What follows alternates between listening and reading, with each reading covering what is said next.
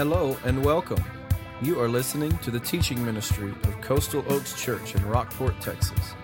It is our hope that you will be encouraged and that your desire to follow Jesus Christ will be challenged and strengthened as you listen to this podcast.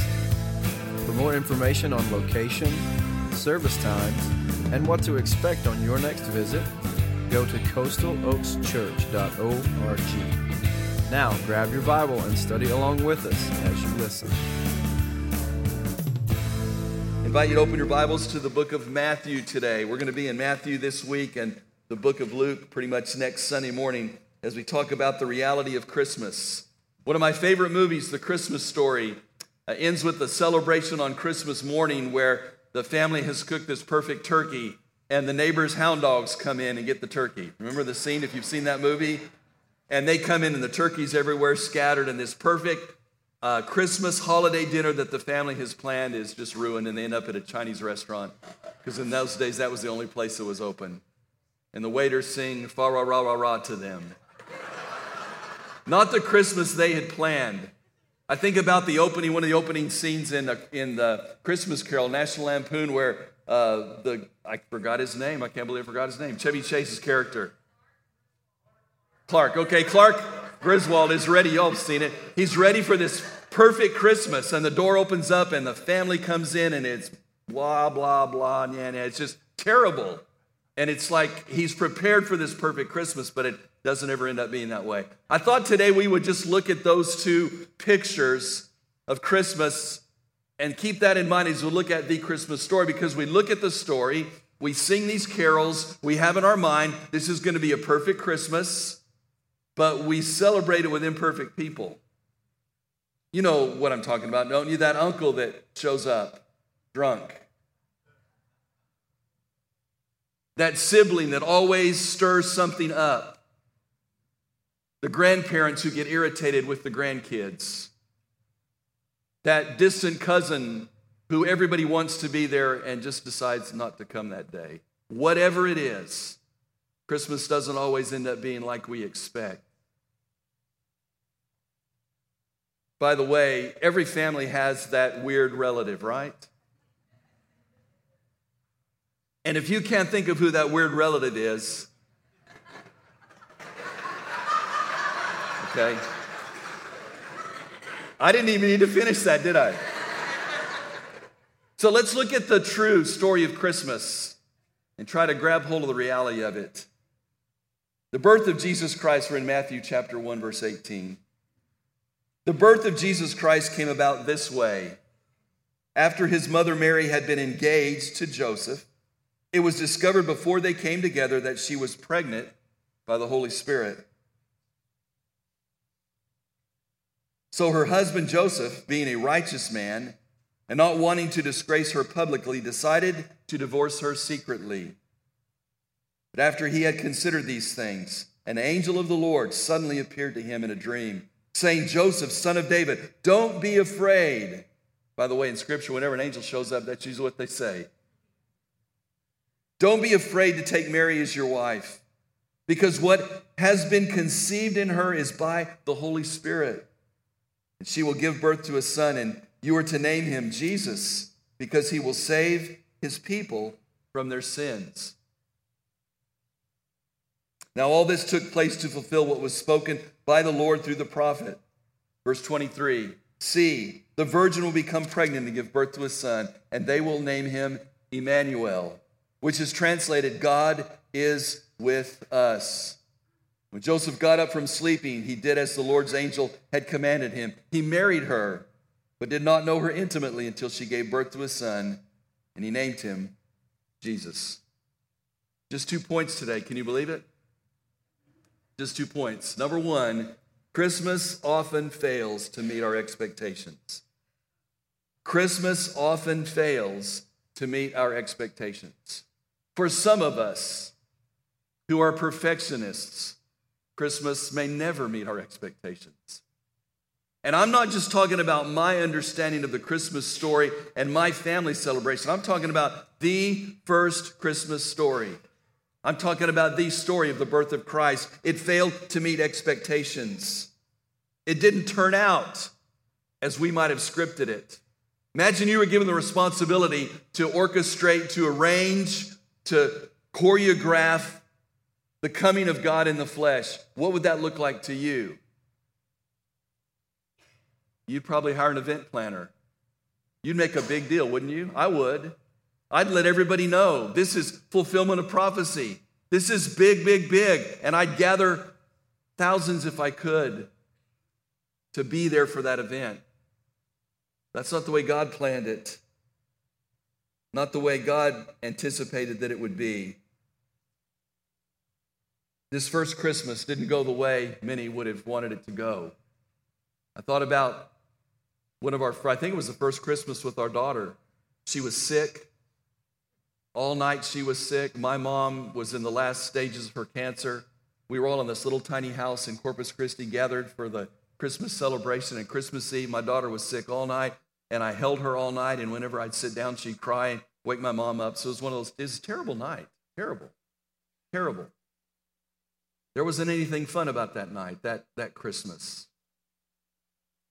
That's the way a lot of Christmases go. Thinking we're going to get up in the morning and open presents around a tree, and we're going to sing, maybe read the Christmas story, maybe sing a Christmas carol. And I'm not even thinking about that tonight. That's the way it went for me. Maybe Joseph and Mary felt the same way. Okay, God's given us this responsibility. He's entrusted us to bring into this world this son of his that's conceived by the Holy Spirit. And that night wasn't quite what they expected either. Probably cold, miserable, in a setting possibly a stable, maybe just a lodge there where animals were around. The timing wasn't good. The circumstances weren't good. You're ready to give birth, and you get word because of this taxation that you're going to have to travel to your hometown, your birth town, and that's inconvenient at best. Probably miserable trip. Circumstances weren't good. Timing wasn't good. Just think about Mary and Joseph. When he discovered she was pregnant, he chose to trust God with it. Boy, don't you know that he got ridiculed in the community? Don't you know that she got ridiculed in the community? The place was less than perfect. A manger, an animal trough, a feeding trough. I read, usually on Christmas time, I read Ken Geyer's description of the birth of Christ. I just want to read part of it, all right? The birth would not be easy, either for the mother or the child. For every royal privilege for his son ended at conception. A scream from Mary knifes through the calm of the silent night. Joseph returns breathless, water sloshing from a wooden bucket. The top of the baby's head has already pushed its way into the world. Sweat pours from Mary's contorted face as Joseph, the most unlikely midwife in all Judea, rushes to her side. And Joseph places a garment beneath her. With a final push and a long sigh, her labor is over. The Messiah has arrived, wet and slippery from amniotic fluid, the Son of God of the Most High, umbilically tied to a lowly Jewish girl. He goes on to say later in his description, and so with barely a ripple of notice, God stepped into the warm lake of humanity without protocol and without pretension. Where you would have expected angels, there were only flies. Where you would have expected heads of state, there were only donkeys. Maybe a few cows, a nervous ball of sheep, a tethered camel, and a furtive scurry of curious barn mice. Thus, in this little town of Bethlehem, that one silent night, the royal birth of God's Son tiptoed quietly as the world slept. Again, not the way we would have orchestrated it, but you see the incredible simplicity of the birth of Christ. The announcement is made to the shepherds. We'll look at this next week in Luke chapter 2. Shepherds were out there taking care of their flocks by night, and the angels announced to them, these lowly shepherds, I'm going to let the announcement be made to you, and you're going to help spread the word. The lowest on the totem pole in society get to share the news. And then Herod gets the news. And in chapter 2 of Matthew, we read how Herod quizzed the wise men and tried to find out where this baby was, and he didn't get the information he wanted. So he ordered in verse 16 in chapter 2 that all the children in Bethlehem 2 years old and under would be executed. Not this perfect Christmas that you would have imagined. But I love this line. Although I didn't know where I got it, but I'm going to claim it as mine, okay?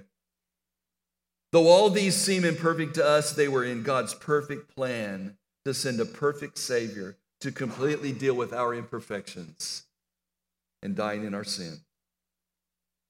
There's a couple of verses that I look at frequently. I share with this congregation. It's in Romans chapter 8, 28 and 29. And I want us to look at these two verses and then make a couple of points of application for us. Verse 28, we know that in all things they work together for the good of those who love God, to those who are called according to his purpose. For those he foreknew, he also predestined to be conformed to the image of his Son, so that we would be the firstborn among many brothers. Here's what Paul wrote about those things that happen around us. For those of us who know God, for those of us who love God, he will use those things according to his purpose. And what's his purpose? That we would be conformed to the image of his Son. God took these unlikely, simple circumstances that failed to meet everyone's expectations there, and he brought the Messiah, the Savior, Jesus, into the world. I want to say three things about what Paul says as we think about Christmas. When God interrupts our plans and expectations, remember, he has far greater things in mind for us. When God interrupts our plans, our expectations, remember, he has far greater things in mind for us. Think about Joseph and Mary. They're engaged. They're a young couple, probably teenagers.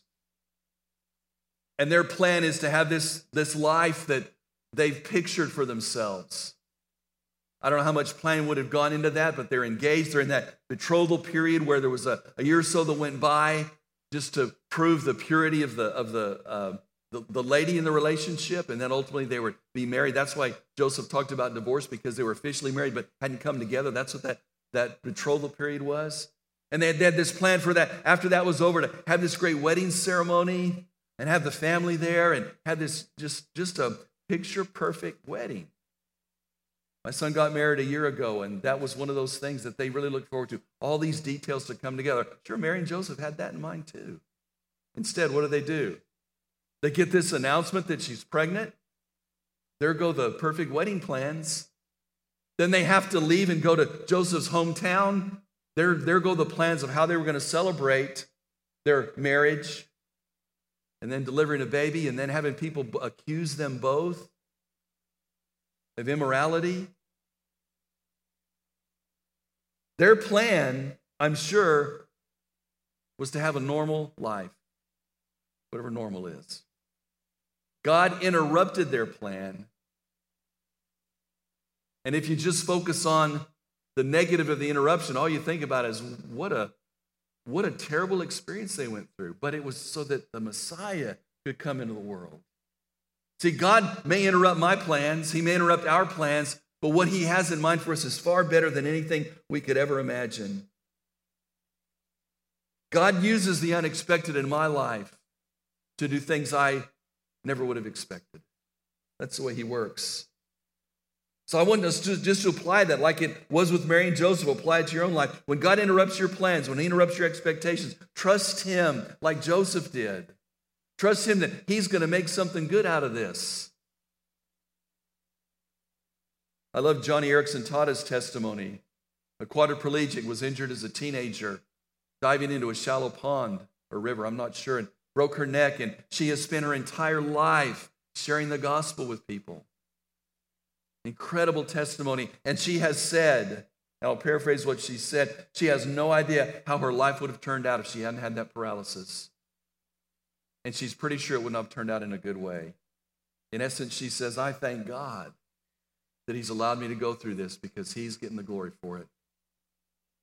I don't know what you're going through. I don't know what your expectations are. Maybe it surrounds Christmas. I mean, it involves Christmas plans, family. Maybe it's something else that's going on in your life, but that truth is true. God has far greater things in mind than you could ever have imagined. Secondly, we can trust God even in the unexpected uncertainties of life. Trust him. Trust him.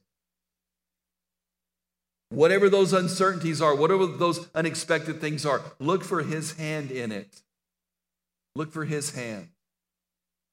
Look for his activity. Look for what he might be doing.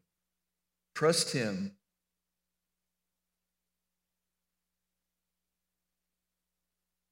It's not a matter of if God's going to interrupt my life, but a matter of when. And when he does, am I going to trust him? So important. Dietrich Bonhoeffer said it this way: we must be ready to allow ourselves to be interrupted by God. God will be constantly crossing our paths and canceling our plans. Boy, talk about a testimony. You know Bonhoeffer's story. Ended up being arrested by Hitler and in prison. Hitler executed him when the war was over just because he didn't want him to get out. His plan was to disciple young pastors. That's what he was doing with his life when it all got interrupted and he was arrested and he wrote so much.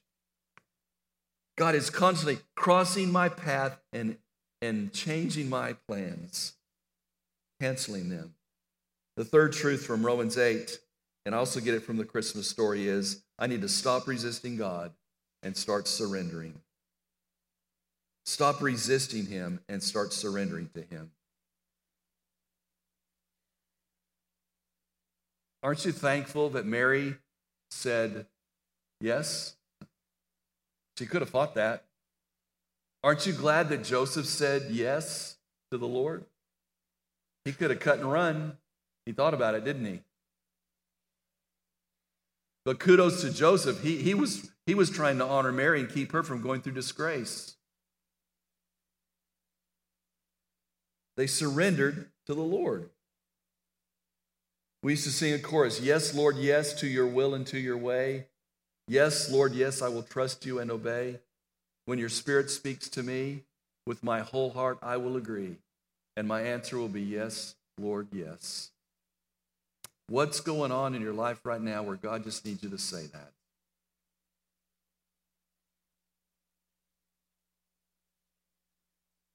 Yes, Lord, yes.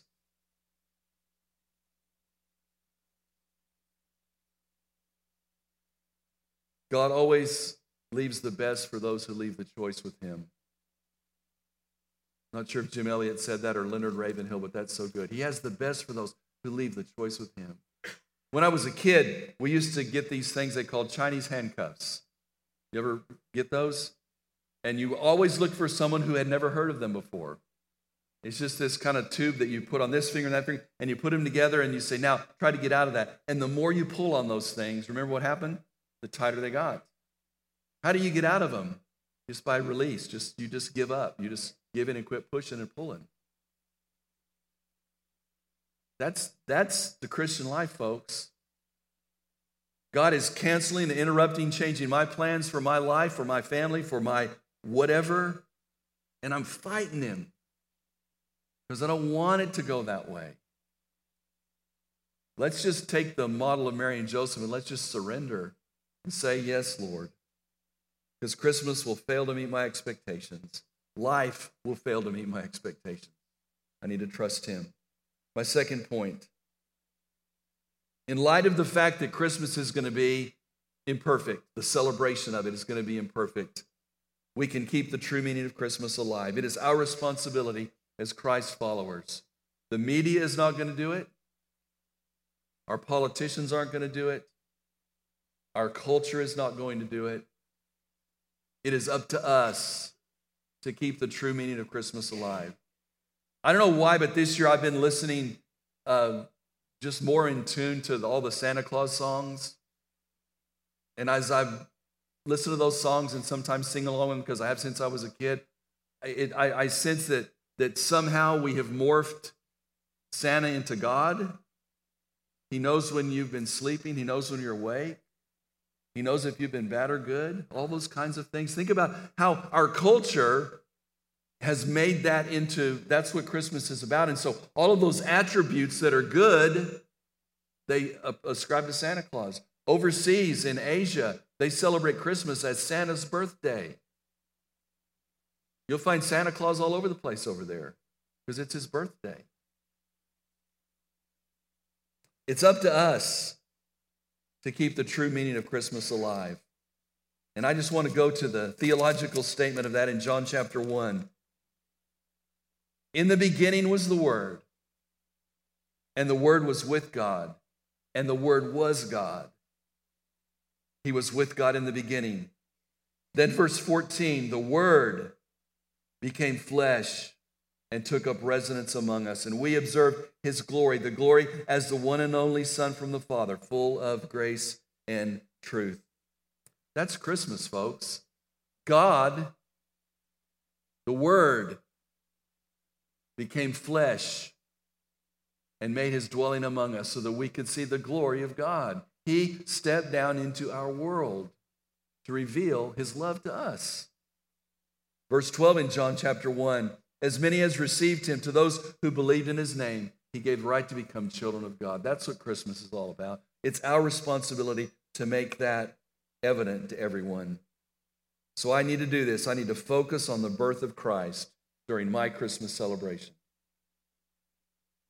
Focus on his birth, the birth of Christ in my Christmas celebration. Next week, we will have a nativity handout that we passed out a couple of years ago. I'm updating it, that you can take with your family and you can read through the Christmas story. And we're going to do that on Sunday night, but I'm going to make it available if you want to do that with your family around the Christmas tree. Some scriptures, some songs you can sing so that you can remind your family that this is about the birth of Christ. I read a story about some women who had gathered together at a fancy restaurant, and one asked, why are you all celebrating? So we're celebrating the birth of my son. And the other ladies looked around and said, where's your son? And she said, well, you didn't think I'd bring him to this place, did you? So we celebrate this birth of the Messiah, of Jesus, God with us, Emmanuel. Sometimes we forget to bring him.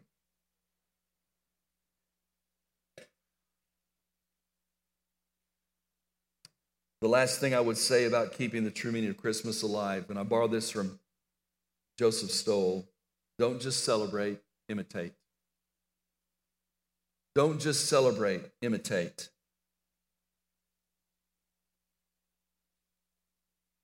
Joe Stoll tells the story. He grew up in a pastor's home. He said, I can still remember my dad standing there, coat on and hat in hand on a Christmas afternoon asking me, Joe, you want to come with me? Friends, games, football, gifts, and lots of great food was there. What was his mission? To visit an elderly widow who lived down the street. With no children and no family, she spent every holiday alone. And every Christmas, my dad, in the midst of the celebration, gave the gift of himself, sharing a few moments of companionship to help ease her lonely heart. Indelibly etched on my memory are those 2 or 3 times when I stood up from my toys,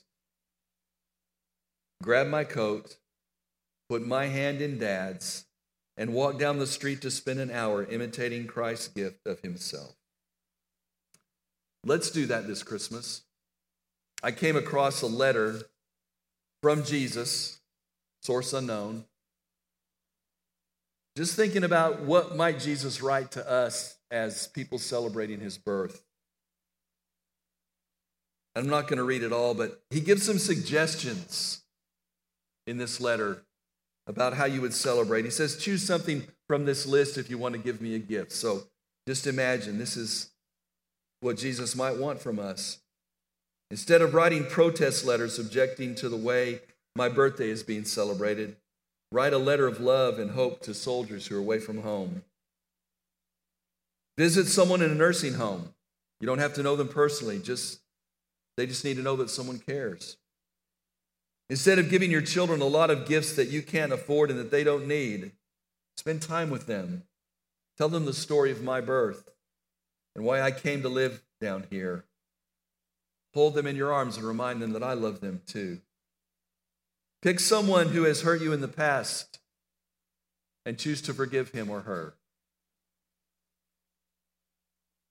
If you really want to make a difference this Christmas, support a missionary, especially one who takes my love and good news to those who have never heard my name. We're doing that with our international mission offering. Finally, if you want to make a statement about your belief in me and your loyalty to me, then behave like a Christian. Don't do things in secret that you wouldn't do in my presence. Let people know by your actions rather than by your words that you're one of mine. Someone told me this week about a bumper sticker they saw. and it was on the hitch, the trailer hitch, and it said, "Do you follow Jesus this closely?"